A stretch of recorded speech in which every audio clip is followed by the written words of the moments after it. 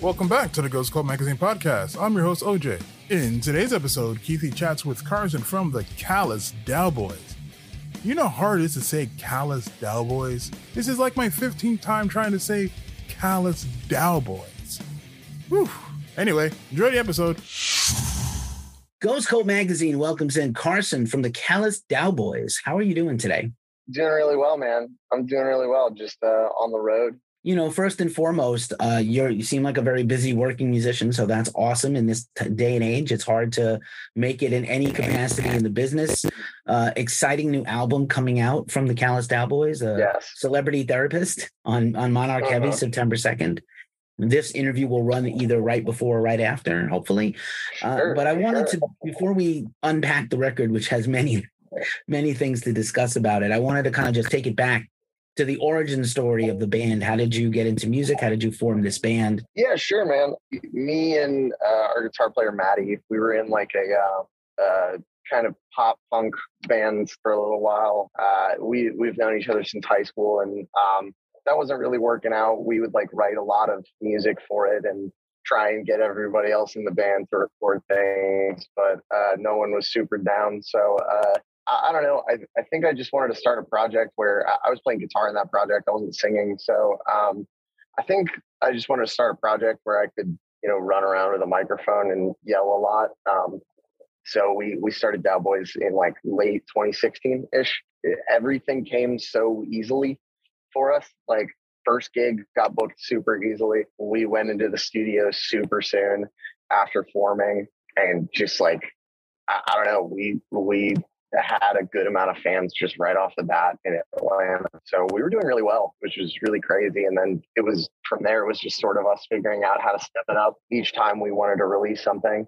I don't think we really figured out what we were doing until 2018 when our old drummer, Sam, entered the picture, and we could kind of start writing more technical stuff for, more rhythmically complex stuff. We've been at it a while, and it started working out pretty recently, and it's been a great time. It's been a wild ride. I've been in this band for most of my adult life. I've been in this band since I was 19, so it's pretty crazy. I'm 25 now and still doing this, but I love it, man. I don't want to do anything else. It's my favorite shit in the world. Amazing. I love to hear that. Obviously, I know what I think the band sounds like, and I'm sure you get a lot of stuff bandied about for big words on a hump day, the Dillinger Escape Plan, Mr. Bungle, stuff like that. But if you had to describe your band to someone who didn't know anything about it, what would you tell them? That's a great question. I have trouble with that because, that's what you run into in everyday life as a musician. It comes up that you're in a band, and then someone who maybe doesn't listen to this type of music is like, oh, what does your band sound like? And they have no idea who the fuck the Dillinger Escape Plan is. So I can't usually say that. I usually say we're like heavy fusion or something like that, or I'll say that we're adult contemporary. I have nothing else to really like compare it to. I don't know. When it comes to who I think we sound like, obviously the usual suspects like the Dillinger Escape Plan and Mr. Bungle and that kind of thing will pop up. That's not really what I listen to on the regular. I've been listening to a lot of like experimental electronic and a lot of like Radiohead, and just like I don't really I don't know, we don't really pull our influences from other heavy music, which is I think what sets apart our songwriting for sure. Is I would love for us to just sound like Radiohead, and then I'll try and write something that sounds like Radiohead, and it just ends up sounding like the Dillinger Escape Plan. I don't know how it happens, but it does. That's awesome. I could see it. I see it like mentally. I can visualize or hear a Radiohead thing in there a little. Maybe the guitar work of Johnny Greenwood or something. I love that. I totally want you to catch people, unassuming, and tell them like maybe the best course of action is random genres that just disparate genres, but none of which you are. So like, we like Barry Manilow and weird line dancing country, but also Baroque sonata music, and then possibly like African tribal rhythms. So just freak them out.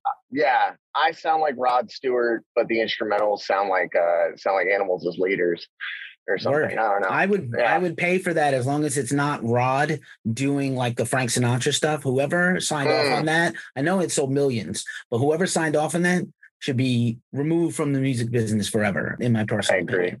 I like Rod Stewart, though. Like, no shade on Rod. And I get it. Like, you know, it sold like, I don't know, 25, 30 million copies on top of his already career. Sure. But like, Sinatra's rolling over, bro. Anyway.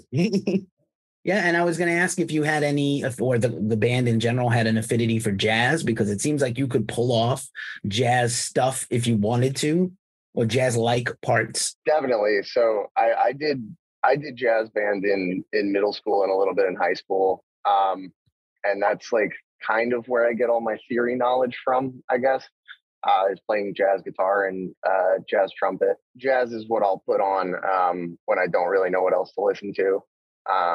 And you know, I love Coltrane. I love Charles Mingus. And when I want to learn something new and challenging on guitar, I'll usually go for like a Pat Metheny tune or a John McLaughlin tune or something like that. There's a great fusion album that John McLaughlin plays on called Trio of Doom. I've tried to learn those songs a lot. They're so hard. I can't play any of them, but you can play them at like 75% speed. That's awesome. By the way, who has not stolen something from Mingus or Coltrane? Everybody, and or Miles, every single person.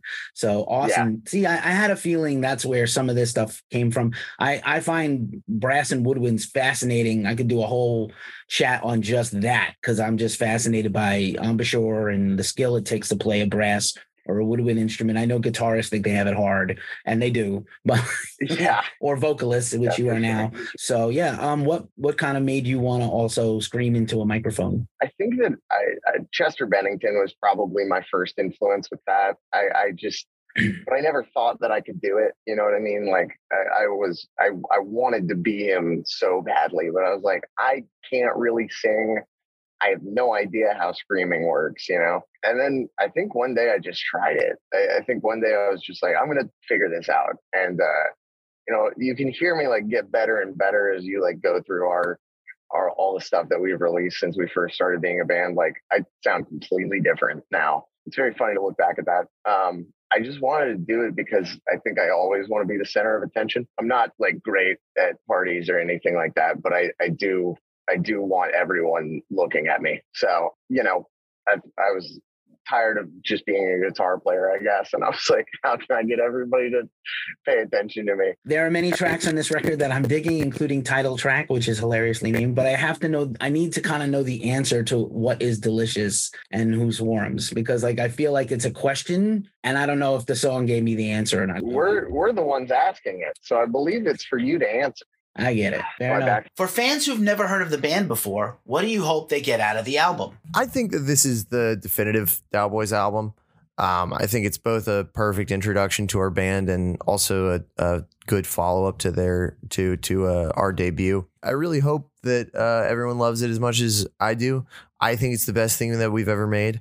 I think it slaps. But also I could see this being maybe a little too much for some people, or maybe a slow burn for sure. I think that maybe it might take a little while for this album to catch on for some people, and that's okay. You know, I hope that they eventually come around on it. And for our final question, who is your favorite celebrity therapist?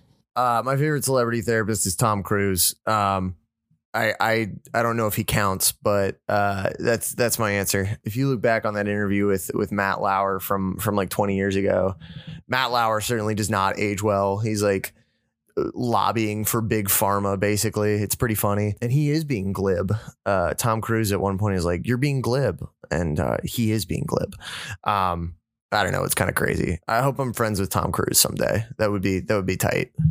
Thanks for joining us, Carson. I'm Keefe from Ghost Cult, and we're out. This has been another episode of the Ghost Cult Magazine podcast. Check us out at ghostcultmag.com and follow our socials at Ghost Cult Mag. Until the next time, peace.